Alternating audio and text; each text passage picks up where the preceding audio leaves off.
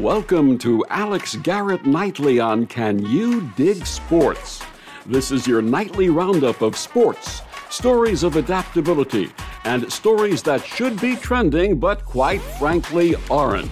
Here's your host, Alex Garrett.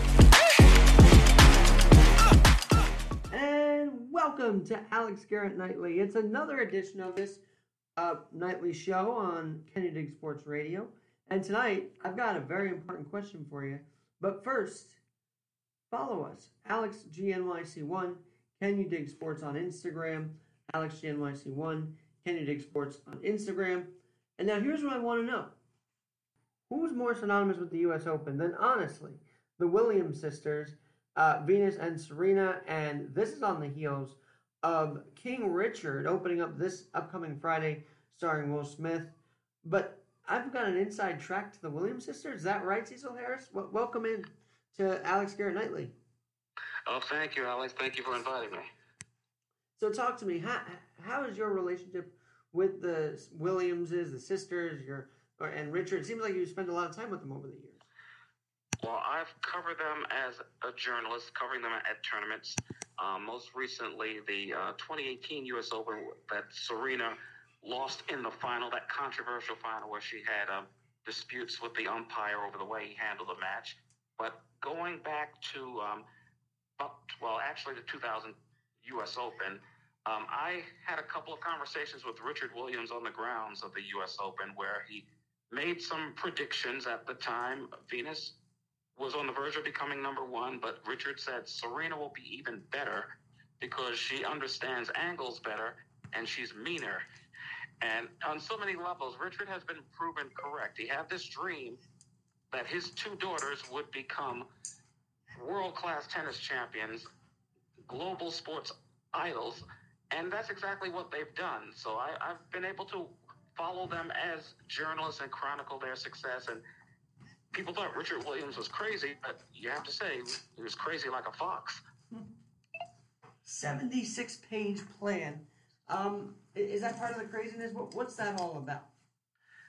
Oh, well, basically, he bought VHS tapes. It was before DVDs. He bought tennis books and VHS tapes, taught himself and his wife at the time, Oracene Price, enough so they could teach their two youngest daughters to become tennis champions. First, they had to learn the game to be able to coach. And he had it all laid out about basically once they were ready to play professional tournaments, they would bypass junior tennis. That's why Venus and Serena both turned pro at 14. They went against the grain on so many levels. Usually players come up through junior tennis, but Richard Williams was wary of that because there's nepotism, there's cronyism. Sometimes if there are two black players in a junior tournament, they have to play each other in the first round to knock each other off. It's commonly known as the black draw. He knew about things like that and wanted to avoid it. So his plan was to homeschool the girls, and Oracene, a nurse by trade, but she also homeschooled her daughters. And they had tennis instruction when they moved from Compton, California to Palm Beach, Florida. They had a tennis court right outside the house. So they were being and coached and taught to prepare for tennis careers. And again, because they were only 14 when they turned pro, a lot of people thought it would fail. But the Williams family has the last laugh because they have two legends who went against the grain, did it their own way. Richard didn't go by the established book. He wrote his own book, and he succeeded. Now, you mentioned the homeschooling. Tell us about that because did that help them gain the confidence they needed? Like, did they do public school at all? Oh, they did before they before they made the move to Palm Beach, Florida. They went to, let's say, regular school, drawing strength from the family and not allowing outsiders to dictate how they feel about themselves or how far they can go. Okay, so but you say they were starting to feel like outsiders because there were racial components to all of this climb to the top? Well, in the sense that people thought Richard was doing the wrong thing by having them turn pro so early. The racial component sort of came after they had turned pro. There was a 1997 incident at the U.S. Open when Venus was deliberately bumped by a Romanian player who tried to physically intimidate Venus. Venus shook it off, won the match, and that's how she got into her first U.S. Open final. And Richard Williams made a comment after the match calling that Romanian player, Irina Spalea, quote, a big, tall, white turkey. And the international media covering the U.S. Open actually made more of what Richard said than of what Spalea did, because it was an attempt by Spalea to physically intimidate Venus, who was only 17 at the time, playing in her first U.S. Open. And there was an even more notorious incident in 2001 at a tournament in Indian Wells, California, when Venus was supposed to play Serena in the semifinals, but Venus pulled out with a knee injury. The crowd just assumed that Richard told Venus not to play so a victory would improve Serena's ranking. There was no proof of that whatsoever. It was a conspiracy theory, but people ran with it. And as a result, Serena made it to the final because Venus pulled out. And the crowd in Indian Wells, California, Southern California, not far from where the Williams family grew up, but sort of worlds apart socioeconomically, the crowd booed and jeered Serena. They booed Richard and Venus when they entered the stadium. Richard has told me that he was racially slurred, but I mean, that's hard to prove if you don't hear it yourself.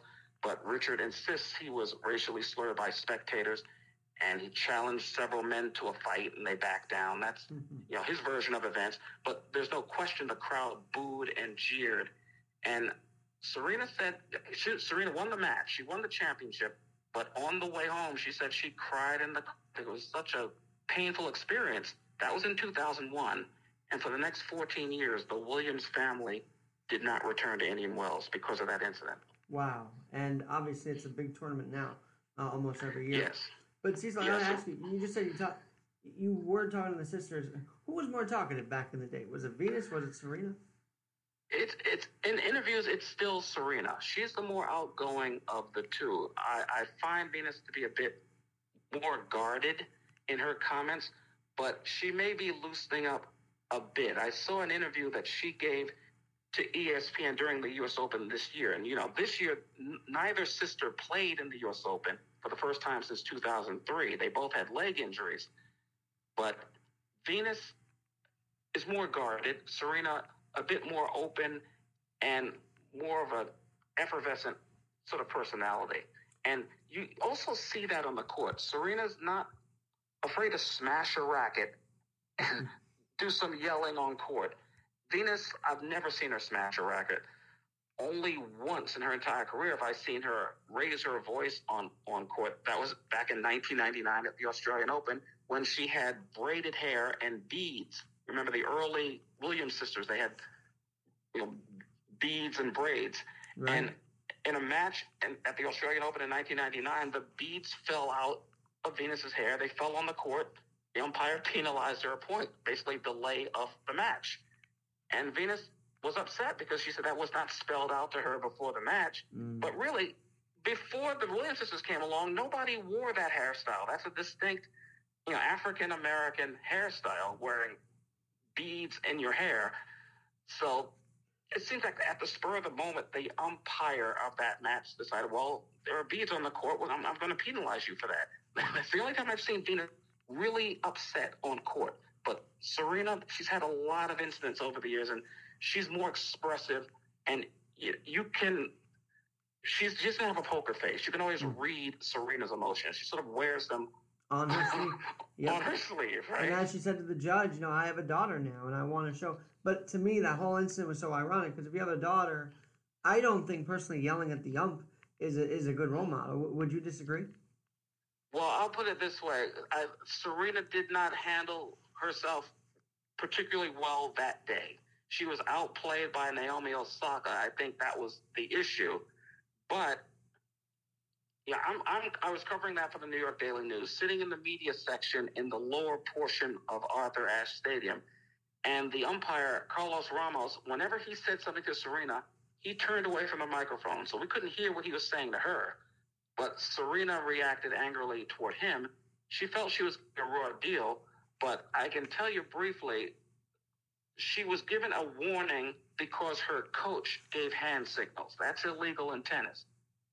Now that coach, was that Richard or was that some? Because I know Richard has had some seating issues over the years, right? I'm sorry, say that again? Richard has had a few issues where they didn't know if he should be sitting where he was sitting at times. Is that right?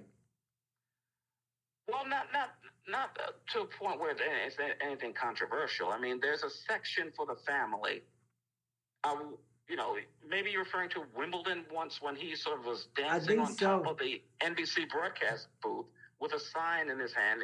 On one side it said, "It's the Williams party," and on the other side the sign said, "And you're not invited." That was totally against what they expected to do at Wimbledon, you know, dancing on top of the broadcast booth. But this particular incident in 2018, when a coach gives hand signals, the player is penalized. So there was really no argument there, but Serena didn't like that. Then she smashed her racket. That was her second violation. You lose a point. That's by the book. And the third violation was umpire abuse.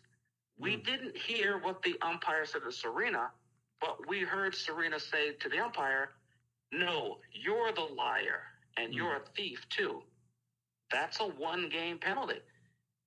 And because tennis umpires don't explain to the crowd what's happening, like if you watch an NFL game, the referee turns on his microphone, tells you holding on number 71, or whatever the penalty is.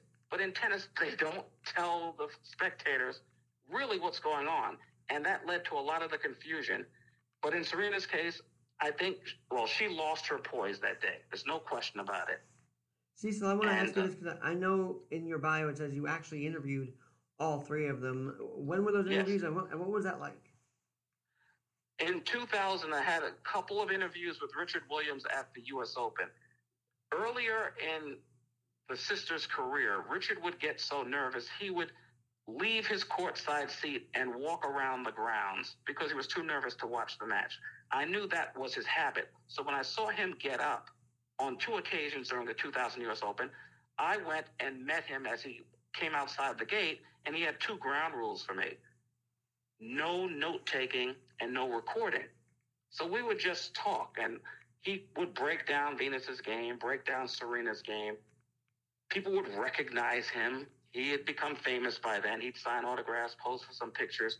And then he'd say things like, "Well, my daughters are not going to stay in the game very long. They're not going to be playing tennis into their 30s. Well, that's one prediction that did not come true because Venus is 41, Serena is 40, and they're still playing. And Serena is still one of the best players in the world. And what about those sisters? What were they like to talk to? Well, with Serena, a bit more outgoing, more willing to talk about her feelings and basically what has happened in the match in great detail. And at the time I talked to her, she was more interested in acting than she has been in recent years.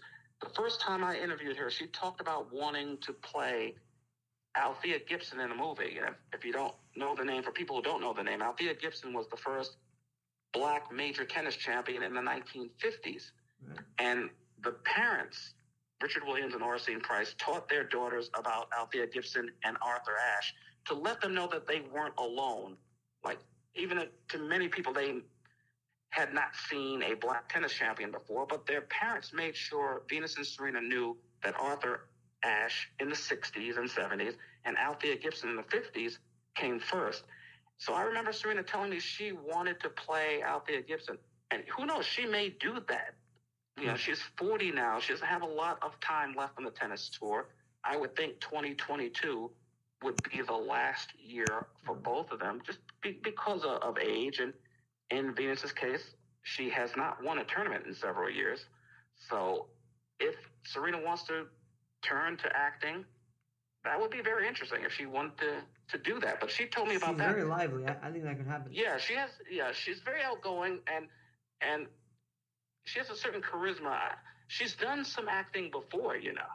Well, I think wasn't she in that commercial recently? I think it was her. But Cecil, about King Richard the movie, I know that you want to talk about this because obviously you're passionate about it. So, having viewed it, are there any misconceptions let's just nip it in the bud. Are there any misconceptions you'd like to talk about right now? I have to admit, I have not seen it yet. I have not seen the advanced screening of it. I'm going to see it on Friday. And I'm eager to find out what liberties they take, if any, because it's almost always done in sports movies. There are usually some artistic license. They may combine certain characters into one composite character. They may stretch the truth at some points, but I can't say yet because I haven't seen it. I'll see it on Friday. Well, I'd love to have you back on Friday because it seems like you've got an inside track here to the Williams sisters and on that term itself. So the Williams sisters became more than just people. They became a term, an icon, the Williams sisters. And is it because of King Richard that they became a role model for girls that wanted to do the sport? Absolutely. It was his plan to not only have these two daughters become tennis champions, but also inspire a new generation of tennis players. And really, when you consider that Venus is 41, Serena's 40, they've inspired two generations of young tennis players from Naomi Osaka. I mentioned her earlier. And here's the irony. One time I interviewed Serena. She told me that she wrote an essay for school about Althea Gibson. I interviewed Naomi Osaka for the first time at the 2018 Australian Open. And Naomi told me when she was in the third grade, she got an assignment from the teacher, write an essay about the person you admire most. Naomi wrote an essay about Serena Williams. Wow. And she told me in the essay, she said, my goal is to beat Serena in the U.S. Open. And that's when she was in the third grade.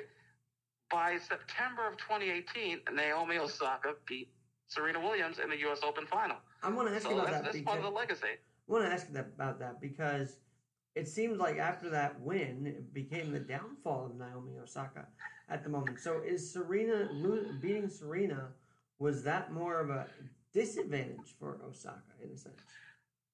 Well, I'll tell you this. That was Naomi Osaka's first major championship. She has won 3 more. Remember, she won the Australian Open twice. She won the U.S. Open in 2020. But she has said that ever since that 2018 U.S. Open, she has been dealing with depression. That was mainly because of the crowd's reaction to her. Remember all the controversy with the umpire? Naomi thought they were booing her. They were actually booing the umpire. And because, again, tennis umpires are not like NFL referees where they tell you what's going on. This is the penalty. This is who the penalty is on. And these are the implications. Tennis umpires don't do that. So Naomi thought the crowd was booing her. And she could not enjoy that championship. I also heard that the USTA didn't help things. Did they actually say, Serena, we wish you won, or something to that effect?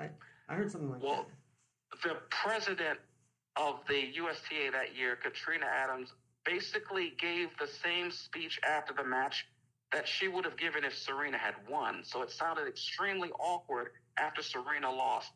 Katrina Adams basically said to the crowd, even though we didn't get the result we wanted today, Serena, you're still a champion. Well, Naomi's standing there. It made her feel like crap. I would say so. And look at this.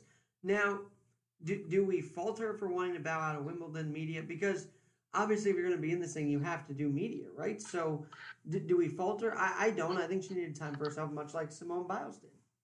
I don't fault Naomi at all. I think the tennis establishment needs to change its ways. They have something that they call media duties. If you become a star, you're required to give an interview before a tournament, especially the 4 majors, Australian Open, French Open, Wimbledon, U.S. Open. You have to give a press conference before the tournament, and you have to speak after every match. Otherwise, they will fine you. And what happened to Naomi at the French Open this year, she was basically bullied out of the tournament. She did not want to fulfill those responsibilities, not the way tennis wanted her to. If you recall, Naomi went to the French Open. She won her first round match. She gave an interview on court to Eurosport. But then they wanted her to give the press conference to the full room of reporters, and she didn't want to do that.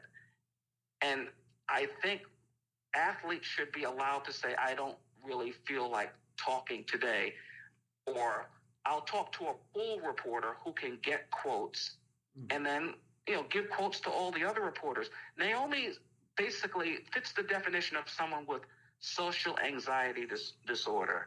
I mentioned that a bit in the book because when I interviewed her in 2018, she was not a name yet, but I wanted to speak to her because of her background. Her mother's Japanese, her father's Haitian. Naomi Osaka was born in Osaka, Japan, ironically enough. Naomi's maternal grandfather basically threw them out of the house because he disapproved of the interracial marriage. He said to Naomi's mother, "You have brought shame to the family." So they moved from Osaka, Japan to Elmont, Long Island to live with Naomi's father's parents. And so she grew up here. So it was not easy for her. It was not easy for the family, but they made it all work. And I should point out, Naomi's father, Leonard Francois, basically followed the Richard Williams book with his two daughters. Naomi became a superstar. His older sister, Mari, who recently retired because of back trouble. But in Naomi's case, she's very shy. So there are a lot of great athletes who are very shy or who don't want to speak. And it seems to me, in team sports, someone like Marshawn Lynch, if you remember him with the Seattle Seahawks, he hated to do interviews. He just didn't do them. Guess what? They never said, you can't play the Super Bowl. He wouldn't be there. He was there so he wouldn't be fined, right? That's what his comment was. Yeah, he said, "I'm just here so I won't be fined." And I remember Rasheed Wallace, the basketball player, whatever you asked Rasheed, he would say, both teams played hard. Both teams played hard. They don't. It seems to me with male sports stars, if they don't want to speak, no one's threatening to kick you out of the league or prevent you from playing in the biggest games. But with Naomi, they said, "We're going to throw you out of the French Open. We're going to fine you heavily. We're going to prevent you from playing the other Grand Slam events." And that's why Naomi withdrew. And she's still trying to work her way back to the sport, but I'm afraid that the sport hasn't changed to accommodate her or to accommodate athletes who have social anxiety disorder. It's not easy to go into an interview room and have dozens of people like me questioning you. I'm going to ask you because I believe there's been times where Serena and Venus have taken time off for mental health, but they didn't get any flack like that, did they? No, they didn't. I mean, in the case of Naomi's getting a raw deal from the tennis establishment. Tennis can say, "Oh, we've got programs in place. If players need to talk to a psychologist, they can do that." But it's much deeper than that. The mandatory news conferences have to go if a player clearly can't handle that. Why not have someone from the tournament interview the player, get some quotes, give those quotes to the reporters? I know that's not the same as getting the sound bites. But I don't believe Naomi Osaka's career should be threatened because she doesn't feel comfortable giving interviews. In the past, many players, Serena, Venus, and others, have cut their interviews very short because they just didn't feel like going through that process that day. We saw that with Simone Biles at the Olympics. She didn't want to go. She didn't feel they have the twisties, she said, where I'm afraid to do the moves I normally do because I can't trust that I'm going to land on my feet. I might paralyze myself. So she stepped away. And there are people who objected to that, but Simone took care of Simone. Naomi's trying to take care of Naomi. And I wish the tennis establishment would do more to make it comfortable for her to entertain us with her great tennis, but not force her to give interviews when that's something that she's not comfortable with. I'm talking with Cecil Harris. He's actually on Twitter at Cecil H. Author of Different Strokes, Call the Yankees My Daddy. Charging the net, breaking the ice. You get the idea. He's actually covered a whole bunch of sports. And we're limited to Serena and Venus tonight, but I'd love to have you back because we might have a resurgence at the Garden with the Rangers. What's going on there? I love seeing the record and the way they're going right now. They're off to a great start. The Islanders are not, but they've been on the road for the entire beginning of the season. I'm eager to see their spanking new arena. I think UBS Arena opens on Saturday, but it's encouraging to see the Rangers off to a good start because it's such a marquee franchise. It's good for the NHL if the Rangers are good. So I hope they can get into the playoffs this year. I think the Islanders eventually will get their act together once they get all these home games. Well, they just lost Pulak for a few weeks, I think 6, which is not good for them. So we'll have to see what happens there. But I've got to ask you, Cecil, where are you writing now? I know you're an author, but where are you now? Where can we find your work? Well, I do opinion pieces for NBCnews.com, and I've got a podcast project I'm working on with Sirius XM on the Williams sisters, Venus and Serena. So we're gathering information on them. I'm relying on my years of experience around the family. And sometime in 2022, the Venus and Serena podcast will premiere on Sirius XM. And I hope by then we can call King Richard an Academy Award-winning film because it's getting all kinds of great buzz. Yeah. And, I tried to see it before we got together, but I was not able to. But it's just a couple of days away. Yeah, and I was wondering with NBC News, you most likely will write a piece for that on the movie. I saw you write something on Kaepernick, and I just saw a little bit of his Netflix series, and you kind of see where his mindset's been and how it's been shaped over the years. Very interesting documentary on Netflix, actually. Yeah, it is very interesting to see Colin in black and white. He collaborated with filmmaker Ava DuVernay, who did the film Selma that your audience may remember, Academy Award-nominated film about Dr. Martin Luther King and the march from Selma to Montgomery during the Civil Rights Movement. So to have those two collaborate on the Netflix series, it's very interesting. And I happen to be a 49ers fan. I liked Kaepernick back in the day when he took the team to the Super Bowl and was that run-pass threat. But, he took a stand. He has the constitutional right to take a knee, but the NFL basically has blackballed him ever since. But I'm happy that, he's found some post-football success. Well, I think that's part of his getting rid of his frustration about this. I think that's why he wanted to do it. But I got to ask you about this while we're on this track for the moment. You see that, Adrian Peterson's back. You see when they accept guys who, let's be honest, have not been exactly the best examples on the field, off the field, back on the field. Yet Colin can't find a job. I mean, I know Aaron Rodgers is in hot water. I know that Roethlisberger's on. I mean, there's a lot of questions with these quarterbacks, even in New York, and they won't even give them a shot. Yeah, there's a definite hypocrisy there. When there are teams that have injury problems and need a quarterback, need a spark. The 49ers a few weeks ago, they had 2 injured quarterbacks. Garoppolo came back, but Lance was injured. The Jets with Zach Wilson, Pittsburgh with Ben Roethlisberger. There's definite spots where if we brought Colin Kaepernick in for a tryout, then he'd have a chance to show he could still play in the league. But to be blackballed means no team is going to give you a call. So he's also he's had to move on. A lot of this is slavery, which I don't necessarily agree with. You might, but I think that also these players want to play, and his idea was that they're sort of as if they're slaves to the NFL. Do you feel that? I'm kind of curious now. Well, as I say in the piece for NBC News, to the extent that Kaepernick and Eric Reed have been blackballed, it sends a clear message that NFL teams believe that players have no rights that they are bound to respect. And NFL contracts are not fully guaranteed, like Major League Baseball contracts and NBA contracts. It's a violent sport. If the contracts are not fully guaranteed, players are treated as disposable commodities. The average NFL player's career is only 3 years. For running backs, it's less than 3 years. So to that extent, they are well paid, but treated like field hands on a plantation. That's a pretty strong statement. I still love and also that there's not much power in the hands of who are the former coaches, coordinators, general managers. For the most part, former players. I tell you, I'm a 49er fan. John Lynch is the general manager. I remember when he was a hard-hitting safety for the Broncos and the Buccaneers.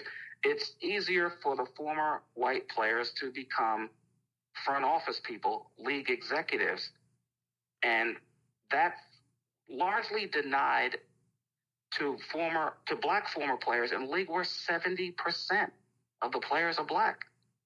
And, well, I was going to say, they're still very well paid, and so that's where I kind of say, well, they're not exactly slaves if they're well paid. That's kind of how I see it. Am I wrong in that viewpoint?